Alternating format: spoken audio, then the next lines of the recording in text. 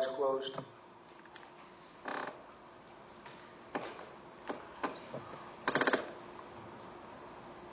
Father, thank you for the promises that you will never ever let us go. Through the ups and the downs of life, Father God, no matter where life finds us, you have never lost sight of us, God. Even our deepest sins that could take us so far away from you, God, you still have your eye on us. You're watching over us. You're caring for us. You're calling us back to yourself, Father God, to enjoy this wonderful love affair with your Son, Lord. God, I thank you for watching over my life and my wife and my friends and my family, God, and everybody in this congregation. Thank you for all the miracles that are represented in this room today, God. Thank you for the children, God. Thank you for the gift of the womb. Thank you that these parents have created little boys and girls after your likeness, God. How wonderful. What marvelous gift this is you have given to moms and dads, Father. Bless the children. As Jesus says, bless the little children. In his name we pray. Amen. Amen. God bless you all. Please be seated.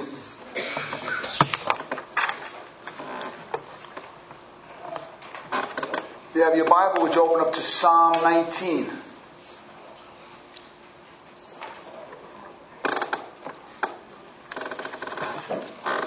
Psalm 19. Children may be excused.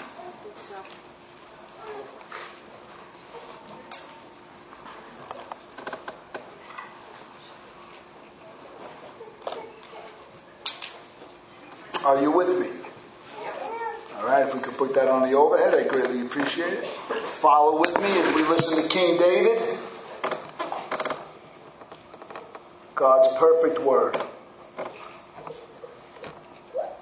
To the choir master, a psalm of David, starting in verse 1. The heavens declare the glory of God, and the sky above proclaims his handiwork. Day to day it pours forth speech, and night to night reveals knowledge. There is no speech, nor are there words whose voice is not heard. Their voice goes out through all the earth, and their words to the end of the world. In them he has set a tent for the sun, which comes out like a bridegroom leaving his chamber, and like a strong man runs its courts with joy. Its rising is from the end of the heavens, and its circuit to the end of them, and there is nothing hidden from its heat. The Lord is perfect, reviving the soul. The testimony of the Lord is pure, making wise the simple. The precepts of the Lord are right, rejoicing of the heart. The commandment of the Lord is pure, enlightening the eyes. The fear of the Lord is clean, enduring forever. The rules of the Lord are true and righteous altogether. More to be desired are they than gold, even much fine gold. Sweeter also than honey, and drippings of the honeycomb. Moreover, by them your servant is warned. In keeping them, there's a great reward. Who can discern his errors? Declare me innocent from hidden faults. Keep back your servant from all presumptuous sins. Let them not have dominion over me. Then I shall be blameless and innocent of great transgression. Let the words of my mouth and the meditation of my heart be acceptable in your sight, O Lord, my rock and my redeemer. Let's pray. Lord, open up our hearts to understand the scriptures. Open up the minds to see just how wonderful you are and how perfect your word is. This Bible that we hold in our hands, let us cherish every word that drips down with the heavenly doctrine of Jesus Christ, our Lord and our Savior. God, give us a hunger and, yes, a thirst for your word, Father God. Let us go to your word in the morning. Let us go to your word in the afternoon. Let us go to your word at night. Let us go to your word for answer in the tough times. And let us go to the word to learn how to rejoice in the good times, Father God. Take this word and hide it in our hearts, Holy Spirit, that we not sin against our Lord. Breathe upon this congregation today and open up our hearts and our minds to the magnificent power of the Word of God. In Jesus' name. Amen. I don't know how many people here are familiar with Psalm 19 or the Psalms in general. But we have something here. King David is really speaking about the Word of God, but he uses a comparison in the first 6 verses. And comparisons of two different things are a great way to showcase the worth of one or something or someone by comparing it to something else. Sometimes a comparison can show similarities, at other times it shows differences, and also sometimes they show different levels of equality or the worth. And that's what we have here today. David really wants to show us how incredible the Word of God is. And so to showcase that, he paints as a backdrop how incredible the heavens are. And we all can say just how incredible the universe is. But compared to the Word of God, there is no comparison. And that's what David's getting to. We're going to look at this as we go along. Nobody would disagree with the psalmist's outlook on the heavens. Few people today in the 21st century would disagree with the first 6 verses that were written 3,500 years ago. Few people would say, the universe is cool, but it's nothing like David's saying. Few people would ever say that. Even today, people speak of the wonder of nature in almost religious terms.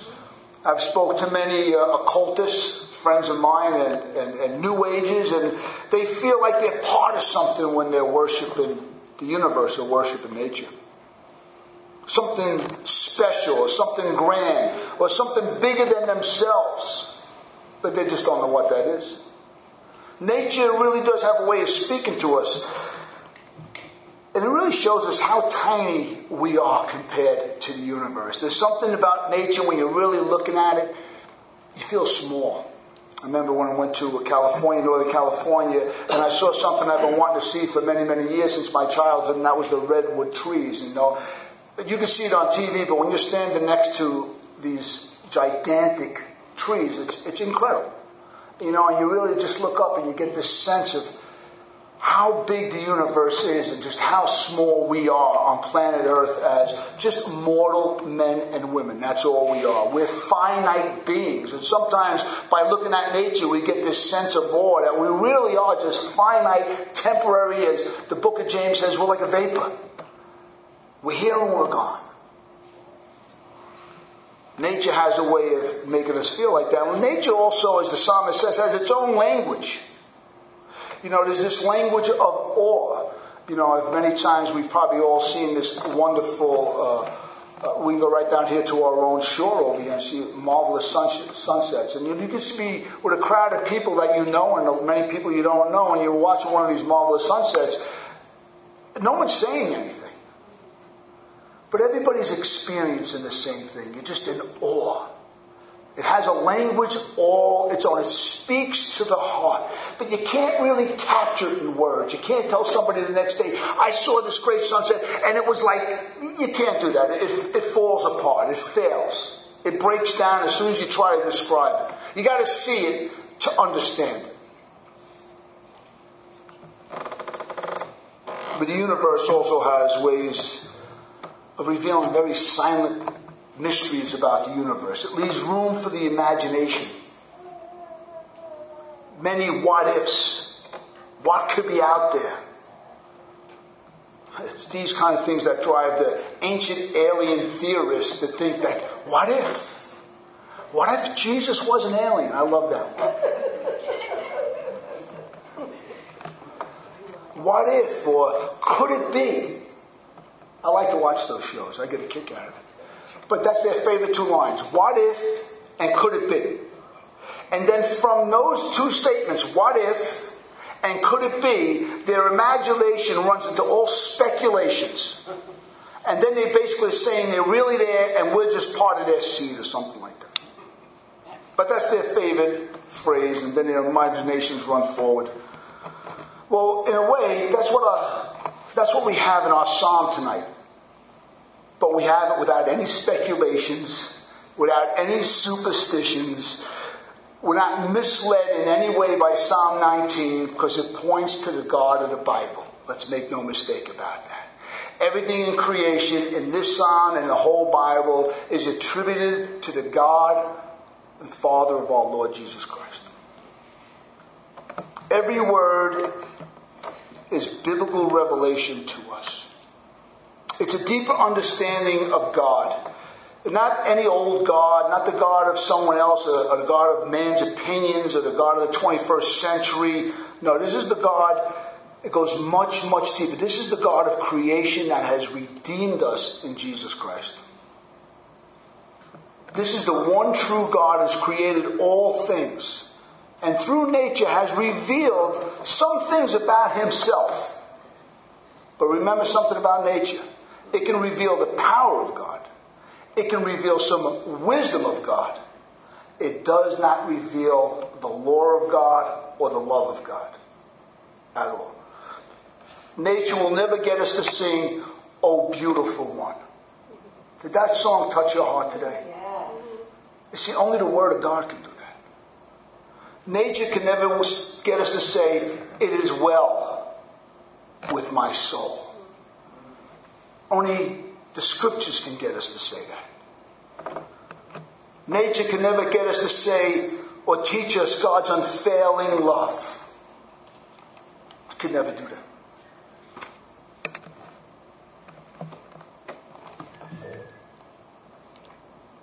But nature doesn't compare to Scripture in revealing who God is personally. This is important. This is what David's saying. Though nature can teach us many things, it can never teach us who God is. Who God personally is. Only the lore of God can do that. Only the Scriptures can do that. And make no mistake about it, the God of nature is the God of the Bible. Amen. Make no mistake about it. There aren't a bunch of gods up there choosing sides, and one for the sun, one for the moon, one for the stars. There is one God, period. Jehovah God, Father, Son, and Holy Spirit. There are three dynamics in our psalm tonight that we must know about. I'll give a general understanding of it, then we'll go through it on their verses. The first 1 to 6, verses 1 to 6 are what we call general revelation. General revelation, I'll get into it later. Verses 7 to 11 are special revelation. Can you say it with me? General revelation. General revelation. Can you say special revelation? Special revelation. And verses 12 to 14 are personal revelation. Are you ready? General revelation. Special revelation. Personal revelation. But before we go on into what general, special, and personal is, let me tell you what revelation is from a biblical perspective. It is something that cannot be known unless it is revealed to us. We cannot draw the conclusions on our own. God has to tell us. It's something hidden and will always remain hidden unless God is pleased to reveal to us something about it. Otherwise, it's guessology at the best. Let's start with general revelation, or nature. The first 6 verses. General revelation, or nature, is something that is common to all men. That's why it's general revelation. It's common to all men. It's common to all cultures, in all existences throughout the millennium. It's something that we can objectively look at, whether I'm in China, whether I'm in South America, whether I'm in Brooklyn, New York. We can study the universe. It's objectively analyzed by all men. Every man can see it. Any man can analyze it, so on and so forth. It's common. It's general to all men and women of all times. This is what we call general revelation. Special revelation is different. This is God's personal revelation about himself. So all human beings throughout human history can look at the sky and say, with our psalmist, how incredible the universe is. But not everybody can say how wonderful, loving, and forgiving God is. Amen. Unless you have special revelation. Do you see the difference? This is why David says a lot of good things about him. general revelation, nature. But when his words that he chooses to highlight special revelation is of a different kind. The quality is different. Special revelation is different. This is God's personal revelation about himself, about his will. Nature can never teach us about God. Nature can never teach us about his will. Nature can never teach us about his ways, his desires, his plans, who he is, what he wants us to know. Nature can never teach us how to please God or what displeases God. Nature can never teach us that God is a personal being. Just like you and I are personal beings, and our words convey love for one another. Our words convey who I am on the inside. You don't know someone until they open themselves up to you. Nature cannot do that. But the Word of God does it. In the Word of God, God says, this is who I am. This is what I want. This is how much I love you. This is what pleases me. This is what displeases me. So on and so forth. This is special. It's personal. It reveals things about God himself that we could never know about him. Absolutely impossible. It also reveals who we are as human beings. Science can tell us a lot about what we're made of. Some commonalities we have, even with the animal kingdom.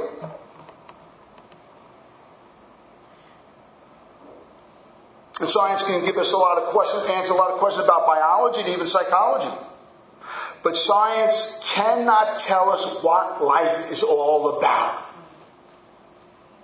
Nature cannot tell us why I'm here, why I exist.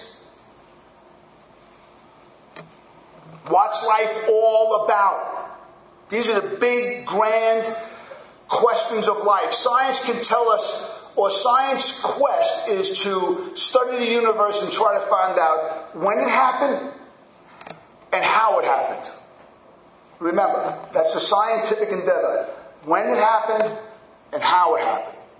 And to today, how it maintains in physics and all that stuff. But the Word of God teaches us who created and why he created. That's the personal side. And as Christians, we value every word God speaks about himself and about us. But then we get into personal revelation. Personal revelation shows us what we are on the inside. What it means to be created in the image of God. What makes us unique from the animal kingdom?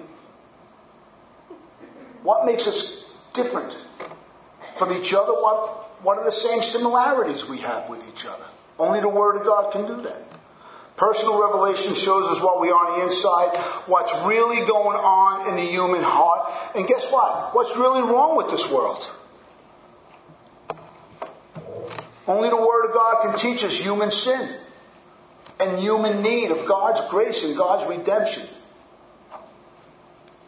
And only the Word of God can show us where we can find help. Nature will never point you to the cross and say, go ye yonder and find redemption. Come ye all you are heavy laden, and you'll find rest for your soul. Nature can't do that to you. No.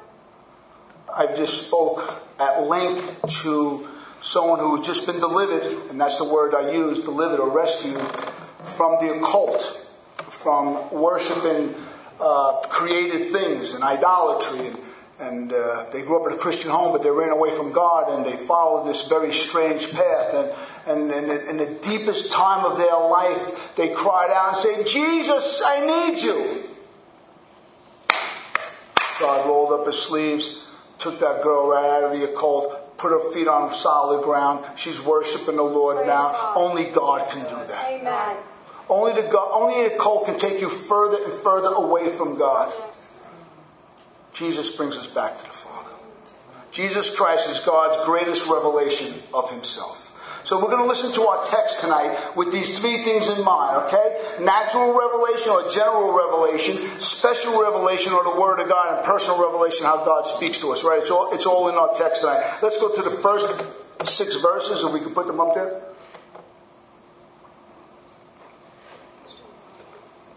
Okay, let's listen to King David. The heavens declare the glory of God, and the sky above proclaims his handiwork. Day to day pours out speech, and night to night reveals knowledge. There is no speech nor their words whose voice is not heard. Basically saying, it's global. You could be anywhere on this globe at any time, and everybody sees it the same. Verse 4. Their voice goes out to all the earth, and their words to the end of the world. David's given us a picture of a sermon being proclaimed by the universe, as the universe is personified as a preacher, preaching the greatness of God. Their voice goes out, verse 4, throughout all the earth. Their words to the end of the world. In them he has set a tent for the sun, which comes out like a bridegroom leaving his chamber. And a strong man runs this course with joy. Its rising is from the ends of the heaven, and its circuits to the end of them. And there is nothing hidden from its heat. The universe here is basically a general sermon to all people in all times and places that God is absolutely incredible. And there is no other. Period. Stand in awe of God, is what the universe is saying. Stand in awe that you are part of and are participating in something much grander than you could ever thought of or aspire to, unless God has revealed it to you. To have of God, God revealing himself in nature has drove ancient civilizations to construct massive building projects to somehow harness the power of the sun and harness the power of nature. Or some way to appease God. You think of the ancient Mayans and the Incas and the Egyptians, the Druids. And these great building projects that stun the imagination of 21st century engineers and architects. That how in the world could they have done it? How in the world and why would they have ever done it? But this is why, when you know there's a God and you don't know who he is, you will fall into all superstition to try to please him. Or try to appease this God you don't know. He's there somewhere, but that's what the universe can do. The universe can tell you something's there, but the universe doesn't tell you what's wrong.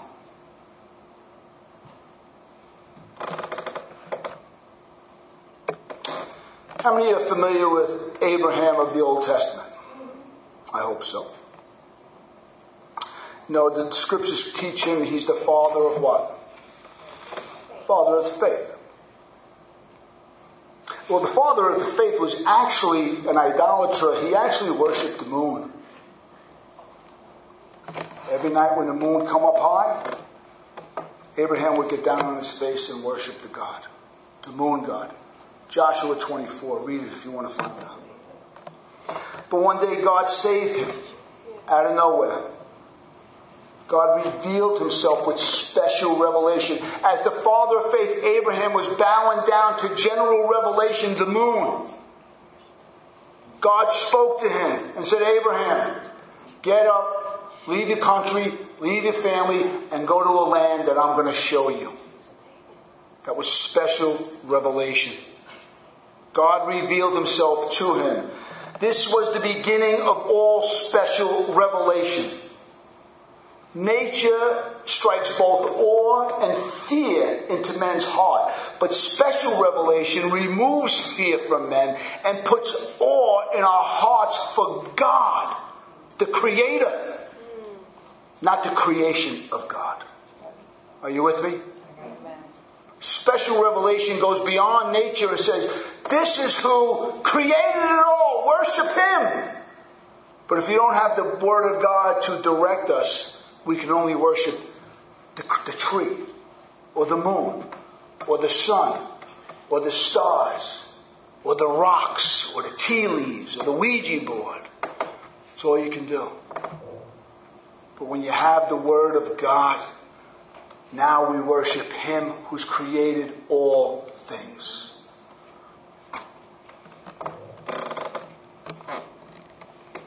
Special revelation, as we're going to see, removes the darkness about who God is and what He's all about. By dealing with soul's greatest enemy. Nature can never point us to the greatest enemy of all, that's sin within our own hearts. The ability to simply take life into our own hands and really not lean on God at all, not depend on God at all. Just live a separate life, doing what we want to do, living by our own passions, our own desires, our own instincts.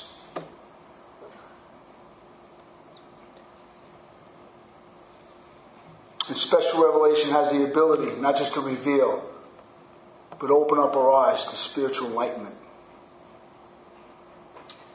Sin has darkened spiritual perception and leaves us wide open to satanic influences. Sin also keeps us in a constant state of self-deception. Neither nature or religion can ever remove the mask of self-deception. Only the Word of God. We're going to see that in our psalm. Let me give you an example. Take an example from heart patients. You know, heart patients can carry a disease of arteries or a weak heart for many years without showing any symptoms. But then a heart patient will go and get x-rayed and get sonograms and so on and so forth and MRIs to find out there is something going wrong on the inside. The patient doesn't know unless it's revealed, because there's no symptoms. That's what the Word of God does for us. It reveals that we got the disease of self-deception. And we're not really who we think we are. We need the Word of God to give us the whole story. And that's what we start in verse 7. Are you ready for the whole story? Are you sure you want to hear the whole story? Hold on. Here we go. Get ready. The law of the Lord is perfect, reviving the soul. Do you know what it means to revive the soul? It means to turn back the soul to the living God. The word means to return back to its original state. The Word of God, not nature, could ever get a man to say, God, I have sinned against you, and I need you in my life. Only the Word of God has the ability to take the soul that's created in the image of God and bring him back to the Creator God. Nature cannot do that. David's overwhelmed. He's the king of Israel. This is not no hermit in the back of a cave somewhere. This is the man of the hour. He's at the height of his ministry. All the world is coming and bowing down to David.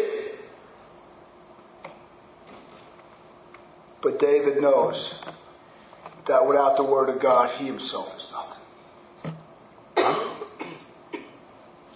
The Lord is perfect, because only the Lord of the Lord can turn a sinner back to God. Amen.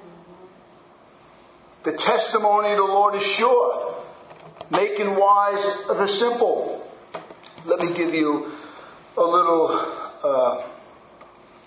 technical understanding of the Psalms. Psalms usually write the same thing two different ways.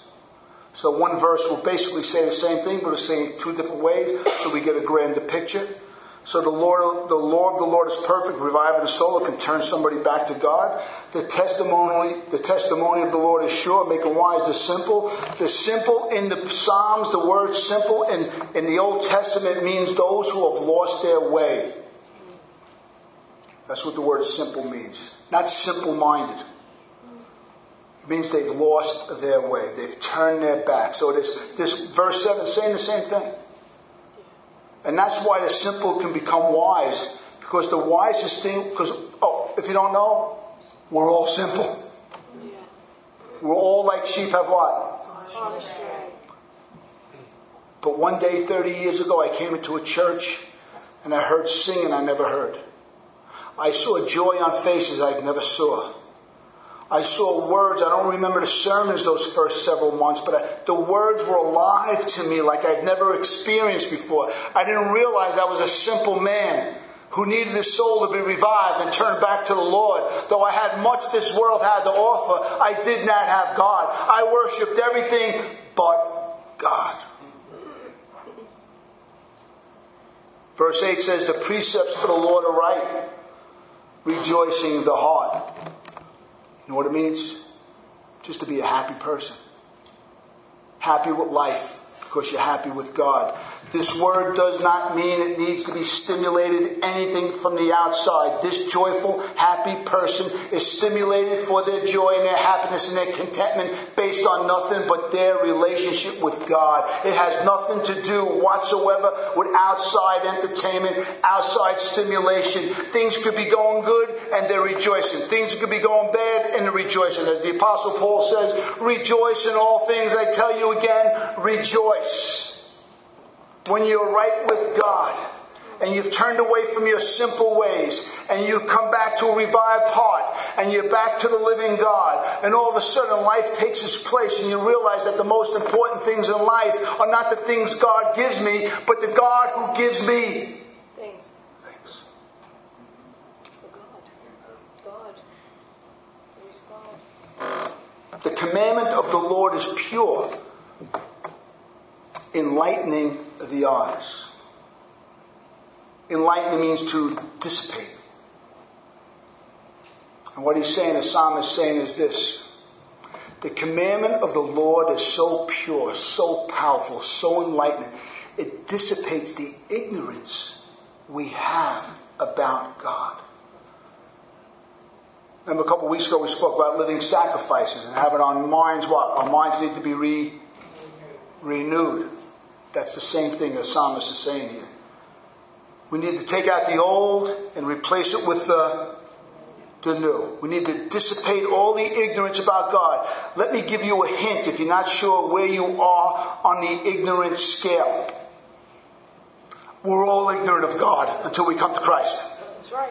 He is the embodiment of God. All God, co-equal, co-eternal. As Jesus says, to see me is to see the Father in heaven.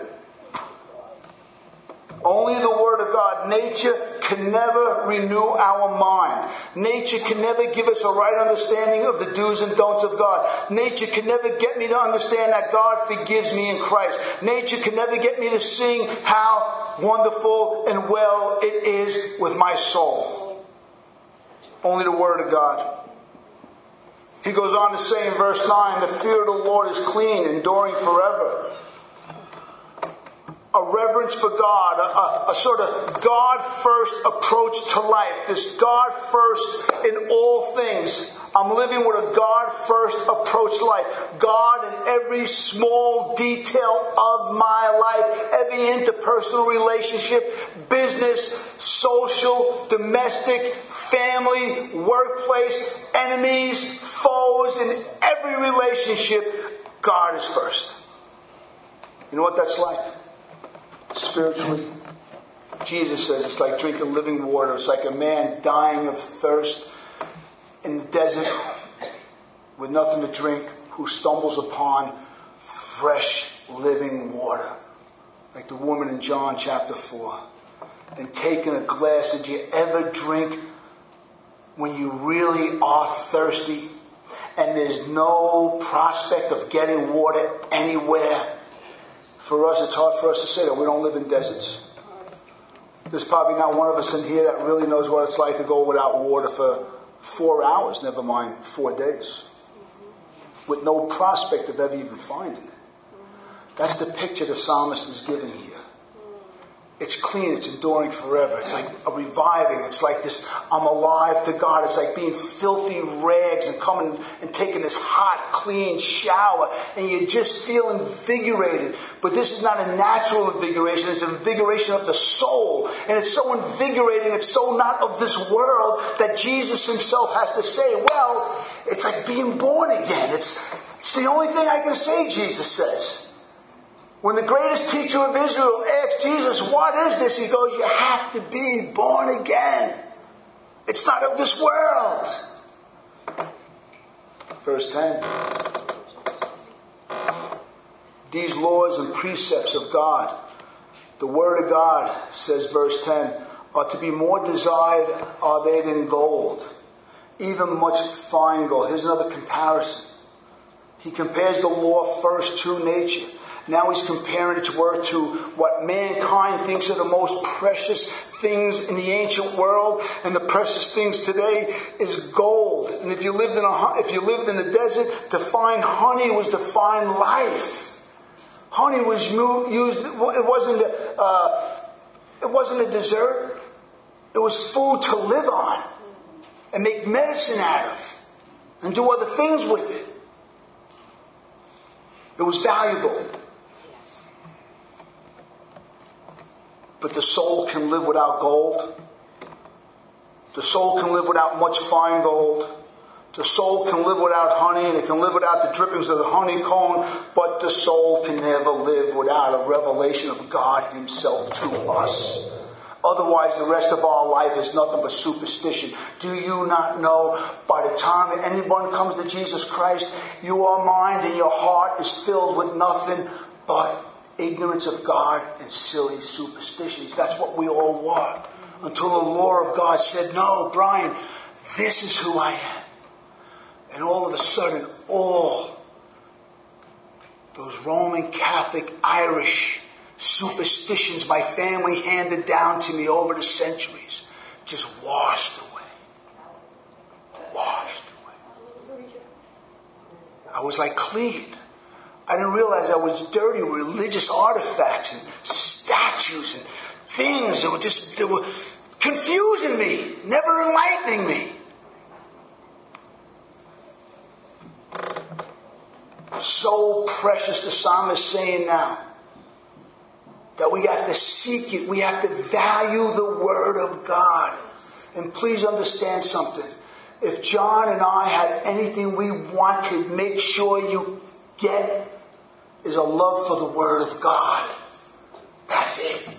Yes. We are a church that loves the Word of God. We teach the Word of God. We proclaim the Word of God. We encourage the Word of God. We study the Word of God. We stand in awe of what it says. There's nothing more precious to us than the Word of God. And we want you to know that. That's why we have Bible study. And that's why we have Monday nights. And that's why we have Thursday. And that's why we have Saturdays at Kim's. That's why we're here on Sundays at 2:30. That's why we're preaching. Why? Because the Word of God. If you can hunger and thirst for righteousness the way the Lord teaches us on the Sermon on the Mount, to love the Word of God. You want to be a better husband? You want to be a better wife? You want to be a better son? You want to be a better daughter? You want to be a better friend? You want to be a better Christian? You have to love the Word of God. If you're a businessman and you're in real estate and all of a sudden you get a real estate where you find out what makes you go to great men and you study their minds. But if you want to live, you got to study the mind of God. He's the author of life. Amen. Why are we going to Buddha to find out about life? Did he create you? Jesus created you. Why would you go anywhere to find out about what makes you tick? The Word of God shows you. Listen to verse 11. This is where we go to personal now. Remember, there's general revelation through nature. It has its limitations. There's special revelation. There are no limitations. But it has an effect. This is the fruit of special revelation. And it's personal. Listen to this, verse 11. Moreover, as that's not good enough, David's saying, as that alone is good enough, but he goes, besides that, moreover, by special revelation, by your word, by your law and your precepts, your servant is warned, in keeping them, there's a great reward. This is something now. Here they take on a sort of spiritual navigation system that keeps us on the right path with God. Because whether you know it or not, if you're a young Christian or even an old Christian, because each day brings its own temptations. The world is a moral minefield. Yep. Honey, I don't know how it happened. I found myself in bed with her. Oh, just like that, huh? We're married 30 years and all of a sudden you're in bed with someone? It just happened? No, it doesn't just happen. It's a moral minefield. Our hearts are prone to wander. I need the Word of God to warn me of coming doom.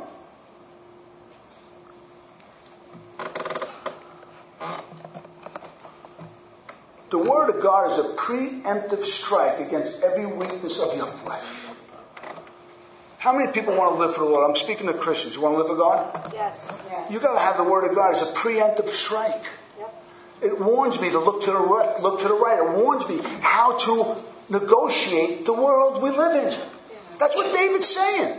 He's the king. He goes on. Listen to this personal revelation. He has an aha moment. You can see David like the thinker. And he's thinking. And he has this rhetorical question. Who possibly can discern his own errors? Who can declare me innocent from hidden faults? This is what David's saying. You can look at the sky and be in awe of the power and the wonder and the mysteries of nature, but it will do nothing to reveal the personal sinful tendencies we have against the holy God. Only the Word of God can do that. That's why it's personal now. Listen, what my tendencies and your tendencies might be different, they might be the same, but I know what makes me tick now. 30 years of the Word, I know that part of me that doesn't, not good. And the Word of God reveals it to me. Because I cannot discern my own errors. Because you remember, when we come to Christ, we come with self-deception. Yes. Nothing can reveal our personal sinful tendencies, things hidden from everyone but God. Yep. And that many times even ourselves. Surely, before I became a Christian, I would have said, yeah, anger, it's a fault. Lust, greed, not good. Murder, stealing, yes. But the Word of God says gossipers will never enter into the kingdom of God. Did you know that? See, we are so used to this sliding scale of how bad something is.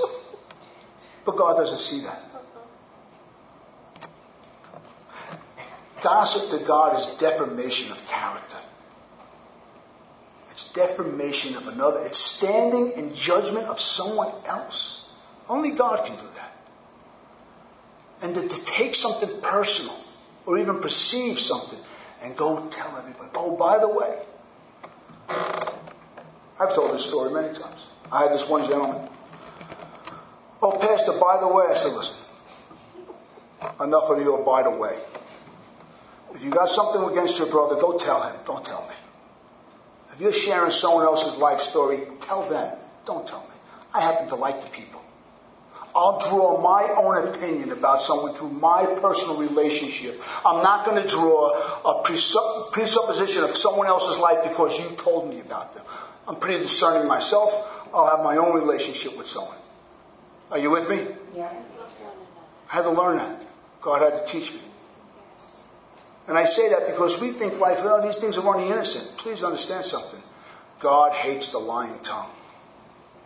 Lying is no small sin in the eyes of God. He has zero tolerance towards lying. Zero tolerance. He has zero tolerance towards gossip. Verse 13. If you're not finished yet, get ready. Are you ready? Yeah. Keep back your servant also from presumptuous sins. Let them not have dominion over me. Listen to this exclamation point there. Does it capture it? Yeah, verse 13. Let them not. This is David saying, I'm a prideful man, God. I'm filled with pride and arrogance, oh God. I'm filled with an inflated ego, God. Watch over my presumptuous sins. Yes, my presumptuous sins, oh God. There are times I have better thanism. I'm better than everybody. Sound familiar? Only David, right? Don't miss what this means, okay? You know what this is when David says this presumptuous pride that's in? The Word of God is used like a seismograph. And so we have this seismographs that they put on the earth and they put down so we can see when there's a fault line that's starting to move, and it could tell us something that's going to happen, maybe an earthquake, and these early warning signs. That's what presumptuous pride is. I can tell you most of the trouble we have in our life is because of pride, either someone else's or our own. Only the Word of God can dictate the smallest of these earth tremors. That's what the Word of God does. It deals with that presumptuous, arrogant, I'm entitled to say what I want when I want. I'm entitled to feel the way I feel. I'm entitled to be angry. I'm entitled to be resentful. I'm entitled to have revenge. I'm entitled. David knew he had this in him, but he also knew he wasn't entitled to anything.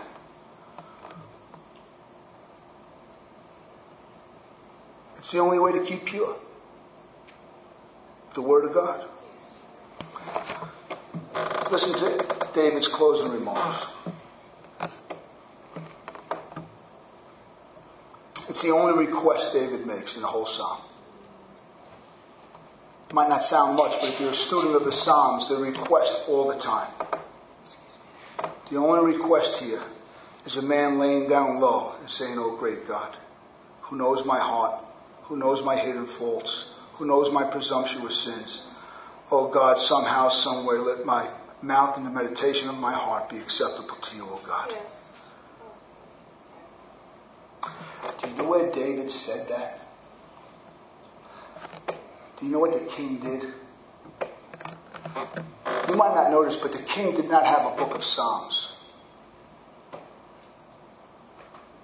David would go into the temple. And in the temple, the priest would be singing the Word of God. That's what the priest did. They sung all a psalm.